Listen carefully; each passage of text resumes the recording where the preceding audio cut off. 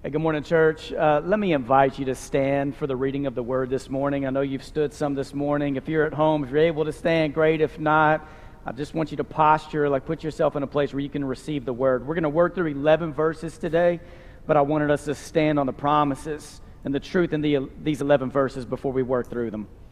Further, or finally, my brothers and sisters, rejoice in the Lord. It's no trouble for me to write the same things to you again and again. It is a safeguard for you. Beware of the dogs, beware of the evildoers, beware of those mutilators of the flesh. For it is we who are the circumcision, we who serve God by a Spirit, who boast in Christ Jesus, and who put no confidence in the flesh, though I myself have reasons for such confidence. If someone else thinks they have reasons to put confidence in the flesh, I have more. Circumcised on the 8th day, of the people of Israel, of the tribe of Benjamin, a Hebrew of Hebrews, in regard to the law of Pharisee, as for zeal persecuting the church, as for righteousness based on the law, faultless or blameless. But whatever were gains to me, I now consider loss for the sake of Christ. And what is more, I consider everything a loss because of the surpassing worth of knowing Christ Jesus my Lord, for whose sake I have lost all things. I consider them garbage, that I may gain Christ and be found in him, not having a righteousness of my own that comes from the law, but that which is through faith in Christ, the righteousness that comes from God on the basis of faith. I want to know Christ, to know the power of his resurrection and participation in his sufferings, becoming like him in his death, and so somehow attaining to the resurrection from the dead. And for the word of God, the whole church said, Amen. Please be seated. And let me work through three things real quick before we get to back to these 11 verses. My wife and I got away for a little over a week. Casey and I did, to celebrate our 20th anniversary, which happened back in May. Just when you chase kids around for a few months, we weren't able to get away until last week.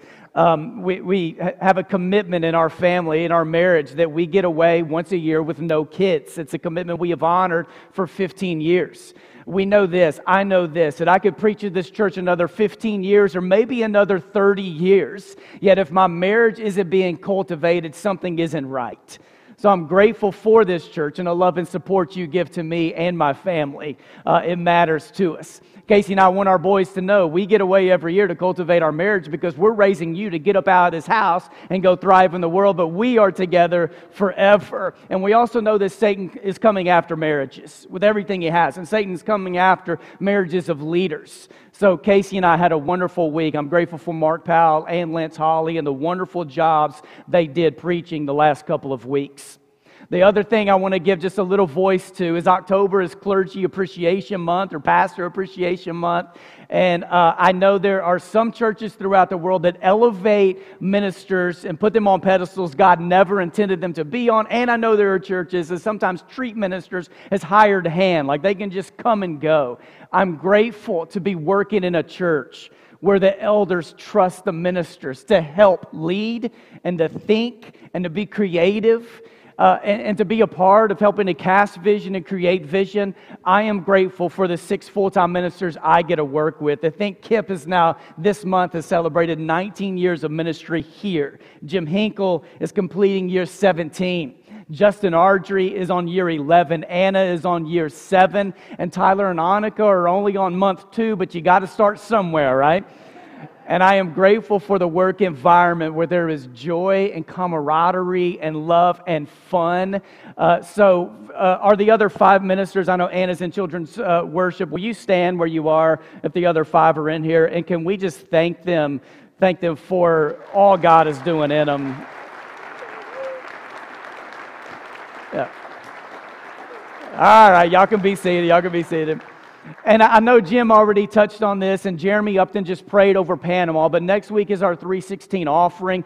The link is already open. I know some of you have already given, and if you've already chosen what you want to give, you can do that before next Sunday. I just want to encourage us as a church this week, and especially those of you with families, take a little time this week, not just to think about the money you want to give, but spend time in prayer over our missionaries, and next Sunday we'll come together, and we'll have a special offering. We'll have prayer time over them, and so grateful for the partnerships we have around the world.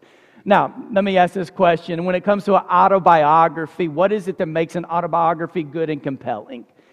Autobiographies are stories about people's lives, and usually what makes them good and compelling is that there are stories and there are memories and maybe specific dates. And I think what makes an autobiography really compelling is that there are challenges in life that people have had to overcome. All of you could write an autobiography. Now, a lot of people may not read it, but you could write it. Like there are things that have happened in your life, specific dates and memories and things that have formed you and challenges that you've had to overcome in your life. So you could Google the best-selling autobiographies of all time, and a number of the people aren't alive anymore, but some of them are. Tina Fey wrote a book a few years ago called Bossy Pants, and I'm just using her as an example, that in her book there are compelling stories that she tells, and you could read her book and you could learn a lot about Tina Fey's, her family background and hobbies that she had and challenges she had to overcome and what it was like to be a woman in a world of comedy, which was kind of a male-dominated world when she was breaking in. And you could read it and you could think that you could come away with that knowing a lot about Tina Fey. Yet if anyone in this room, I'm assuming anyone in this room, tried to reach out to her to have breakfast or lunch or coffee or a glass of wine or just to hang out, most of us aren't going to have one-on-one time with Tina. So we think we may know who she is, but we will never actually get to know her on a personal basis. Yeah, you can read somewhat of an autobiography or biography about Jesus in Matthew, Mark, Luke, and John, and you can know a lot about him. You know about his birth. You know about challenges they had to overcome in his family. You can know a lot about his life and about relationships that he had, and of course about death, burial, resurrection, about a church that he launched that still has legs 2,000 years later. And not only do you know about him, but you can know him. It's not just knowing things about him, but you can know him. And what makes Jesus so remarkable isn't just that you can know him, but that he wants to be known. Like 2,000 years later, like Jesus wants to be known. So what I want for you today as we work through 11 verses, for those of you who are new to the faith, or maybe you're here today and you're in this space and you're just giving Christianity a shot, is that you consider what Philippians 3 verse 10 can mean for your life. I want to know Christ. And if that became an anthem for you, what step do you need to take in your life for that to become an anthem? And for those of you who've been walking in faith for decades, what does it mean for you to continue to live in a way where this is an anthem for your life? I want to know Christ. Not just about Christ, but I want to know Christ.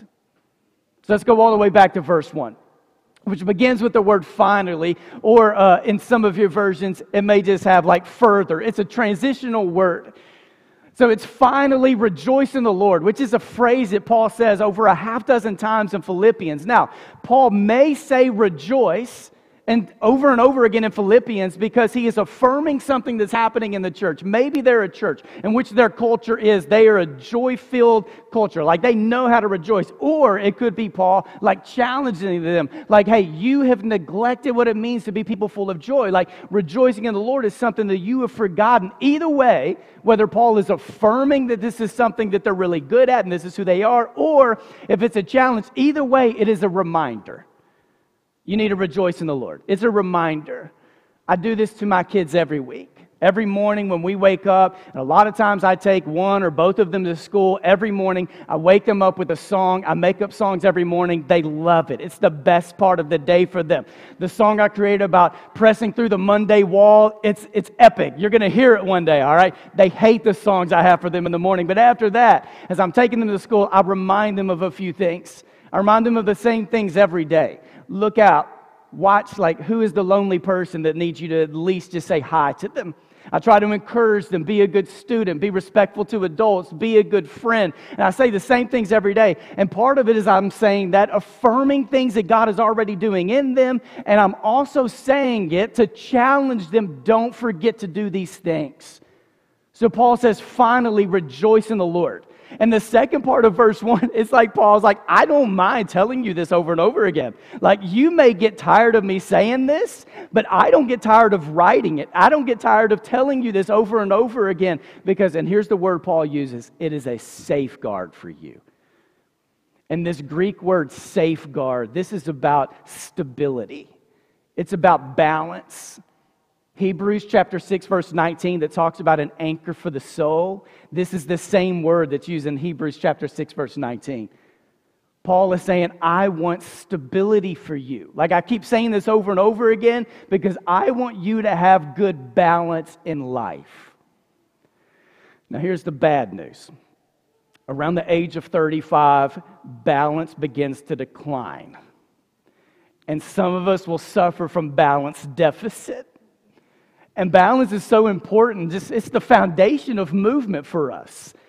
So you have this vestibular system. And here's kind of how it goes, all right? The inner ear has 3 semicircular canals in which there is fluid and sensors that help the brain that detect movement in the head. So as your head moves, you have the hair in the semicircular canals that sends nerve impulses to the brain. And those nerve impulses help the brain process where you are in space and if there is moving, like if you were moving. So here's what it means for me standing up in front of you today. Words are coming out of my mouth, yet I'm moving left and right on this stage, and I move my arms, and I try to look to the left, and I try to look in the camera, and I try to look to the right, and all of this, something's happening like in my brain, helping me know where I am in space so I don't go tumbling down the stairs or bump into my round table. Have you ever gotten off of a boat or a cruise ship, and it's hard for you to find your balance? Or you played the game where you put your forehead on the bat and you spin around 10 times and try to run in a straight line, like things in your brain, these wires, these nerve impulses, everything's not working correctly. How many of you struggle from vertigo? Just a show of hands. Like you know what it's like just to be off a little bit. So there are things that we're encouraged to do throughout our lives. I take balance assessment tests and meet with people who can help us assess our balance. And then we're encouraged later on in life to focus on ankle strength and core strength and hip flexibility that can help us with balance. And exercise can be really good, as long as we don't exercise like this one person, okay? Look, last week, Casey and I were on our trip, and every morning, Casey took off running to the beach, and I would go to the gym, and then I would meet up with Casey. I went to the fitness gym one morning, and I had to take a picture of this. Because when you went in, you had to sign in. You had to sign in your name, your room number, the time in, and then you had to put the time out. And I noticed this, and I had to take a picture, because this person in front of me went into the gym at 8:29, and left the gym at 8:29 and wrote it down on a piece of paper. And it left me with a lot of questions. I was really curious about this. I sent it to a few friends. They were like, "Their room number's there. Go ask her what happened." So I did. Actually, I didn't. All right. But I was just curious what happened. If it is a person who's in really good shape, I want to know what kind of workout they did in 45 seconds. Because wouldn't we all love a 45-second workout that gets us in good shape? Or did she walk in and sign in thinking she was in a spa or somewhere else and then sign out and leave? Look, when it comes to our lives, there's balance. And there are things we have to do to help balance stay in place, to help balance be strengthened. Paul is concerned about balance and stability in people's lives. And for Paul, what he says in verse 1, I want good balance for you. And for there to be good balance, you need to be practicing in your life what it means to rejoice in the Lord. That's where balance comes from. Not just to rejoice in life and not to rejoice in family and not to rejoice in circumstances, but for you to practice and learn in your life what it means to rejoice in the Lord. So as Paul makes this statement, because he's transitioning into a new section in the letter, he makes a statement, lets them know that this is a safeguard for you. This is balance for you, because there are a lot of things working in the life of that church to knock them off balance. So in verse 2, he offers up a beware. And some of your versions, there's only one beware. There are 3 in the Greek. So these are strong statements Paul's making. Beware of the dogs, beware of the evil workers, and beware of those who mutilate the flesh. This isn't just beware of those who are insisting on circumcision. This was the pagan way of saying circumcision. This is like mutilators. So he offers up 3 bewares.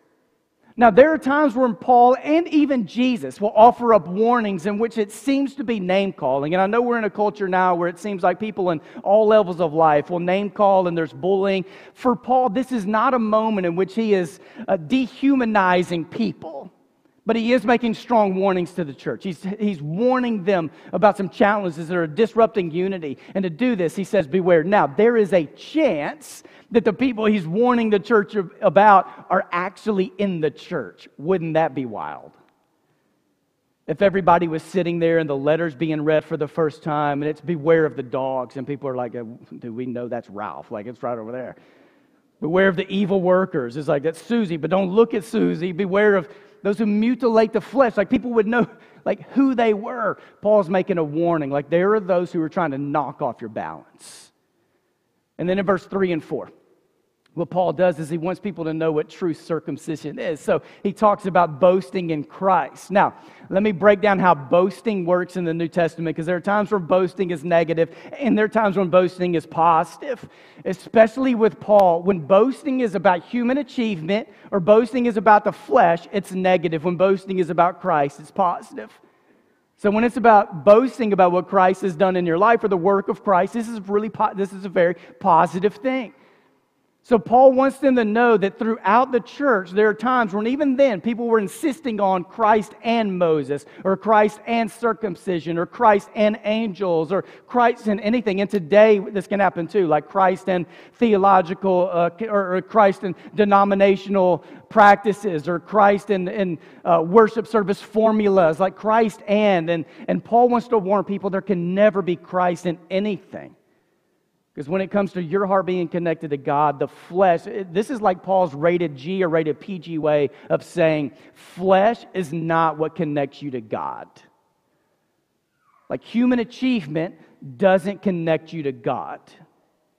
Which, especially for Gentile adults and Gentile male adults, this was a major sigh of relief. I don't know if you ever saw this pop up on social media about a week ago or about a year ago, but the Galatian who was circumcised the day before Paul's new letter arrived. Like, wouldn't you hate to be that person, right? So then Paul says, okay, look, apparently in the church there are people who are like lifting up their human achievements, and maybe they were doing it in a way of, look, you need to know what family I'm a part of or the things I've accomplished, because then you'll listen theologically to what it is I have to say to you or what I'm trying to teach. So people are like using their human achievement to jockey for position. And Paul's like, okay, look, if you want to play the game, which I don't think is a great game to play, if you want to play it, I'll play it too. Flip a coin, you go first, and then I'll go. So Paul lists 7 of his accomplishments. The first 4 he didn't choose. They were chosen for him. So Paul begins listing things like, hey, you want to play the game of human achievement? Let's go. Circumcise on the 8th day. 8-day-old infants don't make decisions to be circumcised. It's chosen for them. Circumcise on the 8th day of the people of Israel. Of the tribe of Benjamin, which was the tribe that sat at the right hand of the throne, a Hebrew of Hebrews. Paul is letting people know that when it comes to family lineage, hundreds of years I go back as part of a family that has devoted themselves to the ways of God. The last 3 are choices Paul made in his life.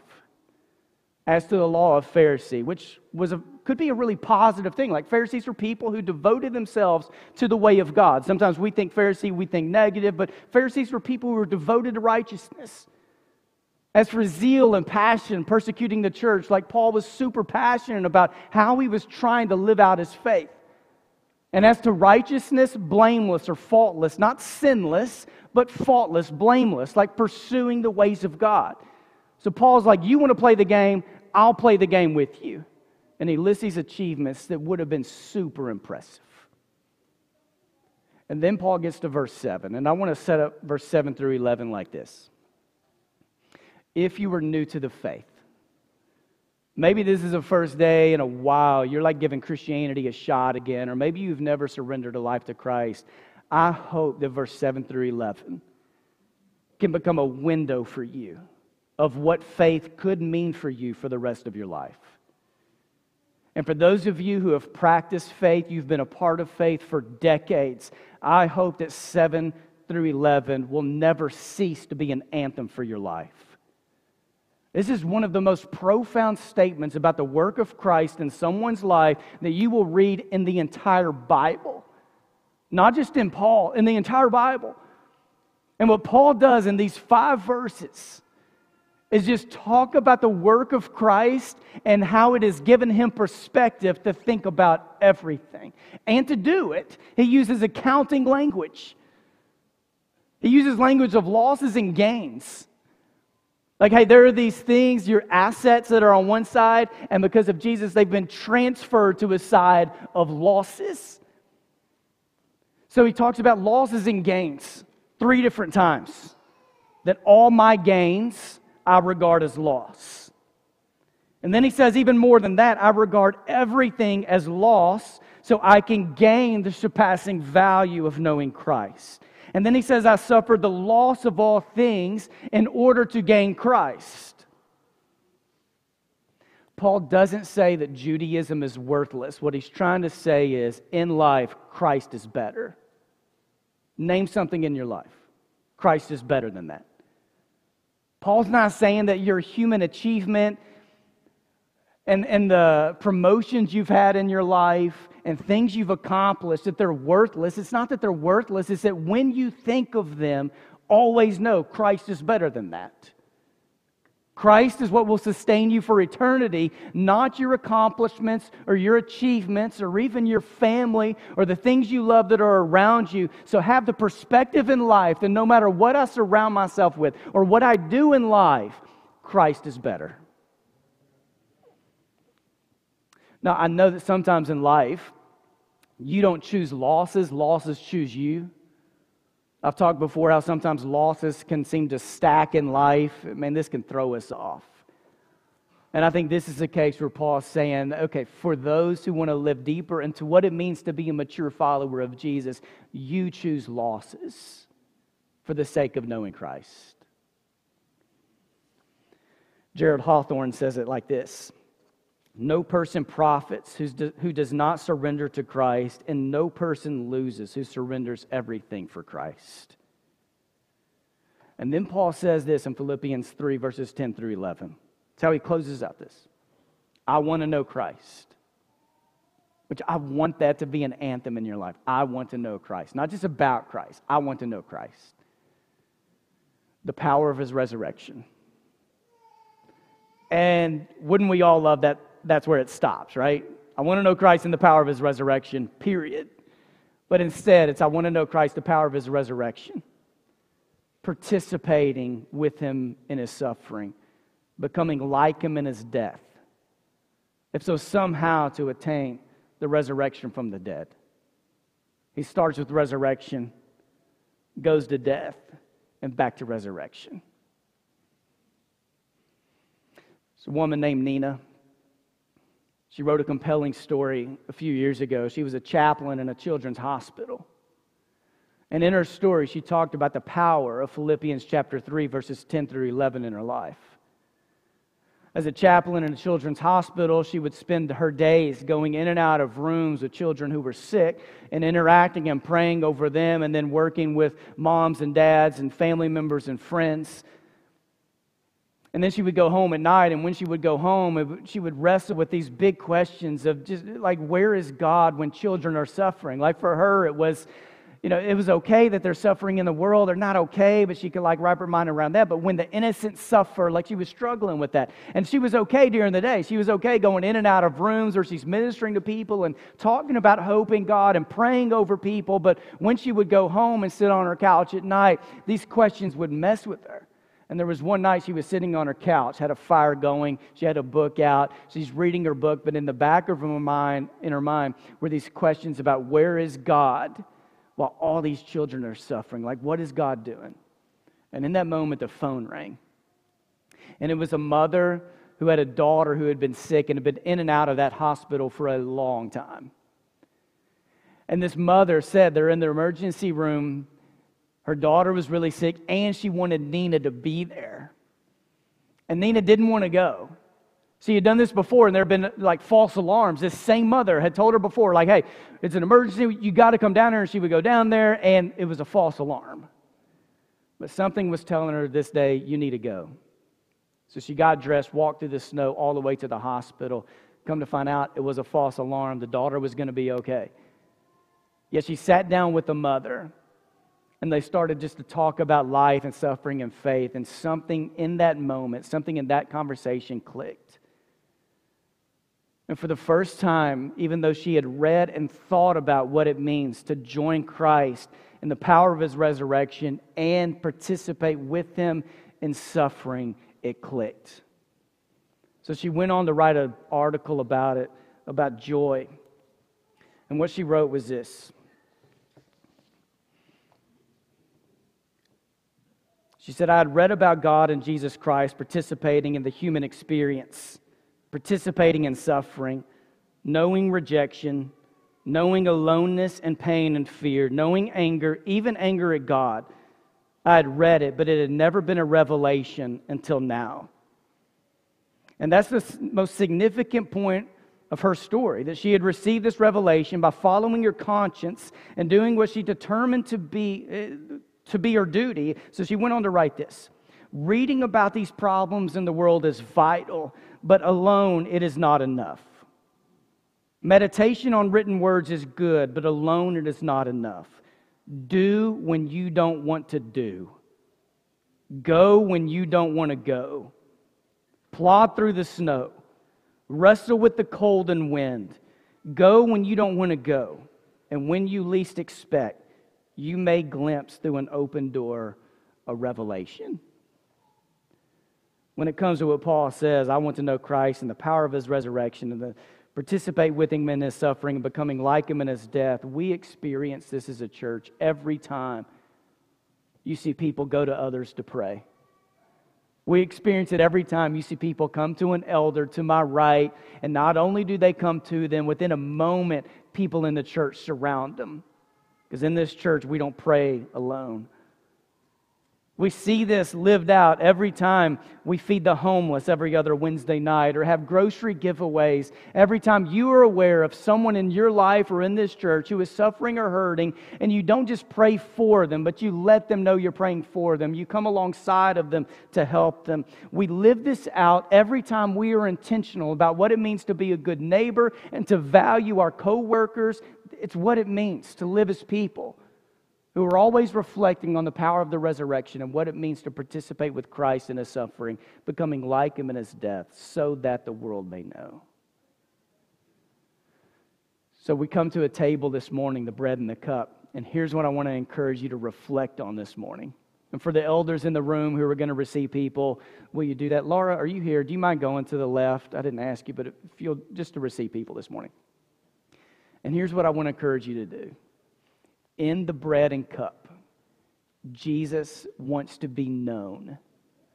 Not just for you to know about Him, but for there to be revelation, for eyes to be open to know Him. Jesus wants to be known. And today, as we take the bread and the cup, can we also make a commitment to Christ? That God help us learn what it means to live into the statement, I want to know Christ. I want to know you. And whatever step you need to take in your life to know Christ in deeper ways, take a step today. We're going to be invited after my prayer to go to one of the 6 tables to receive the bread and the cup. We're going to stay in a moment of prayer together, and then we will have a song before Joe leads us in a prayer at the end of this service. Can we bow our heads and close our eyes? For God, I know in this worship space today, I know there are people who feel like they were off balance. So will you come with your power to minister to their hearts, to help reset them? So God, if there's anything we can do in this space, any prayers that we as prayer leaders can pray to help them, God, I pray you come with the power of your Spirit to help people. Just bring some stability to people in this moment.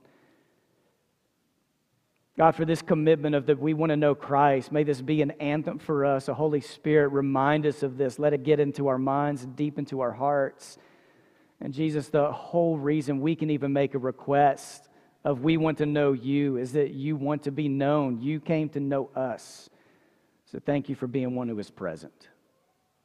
In the name of Jesus, we thank you right now for everything you have done for our salvation and for life with you. It's through Christ we pray, and the church said, Amen. Please make your way to one of our tables.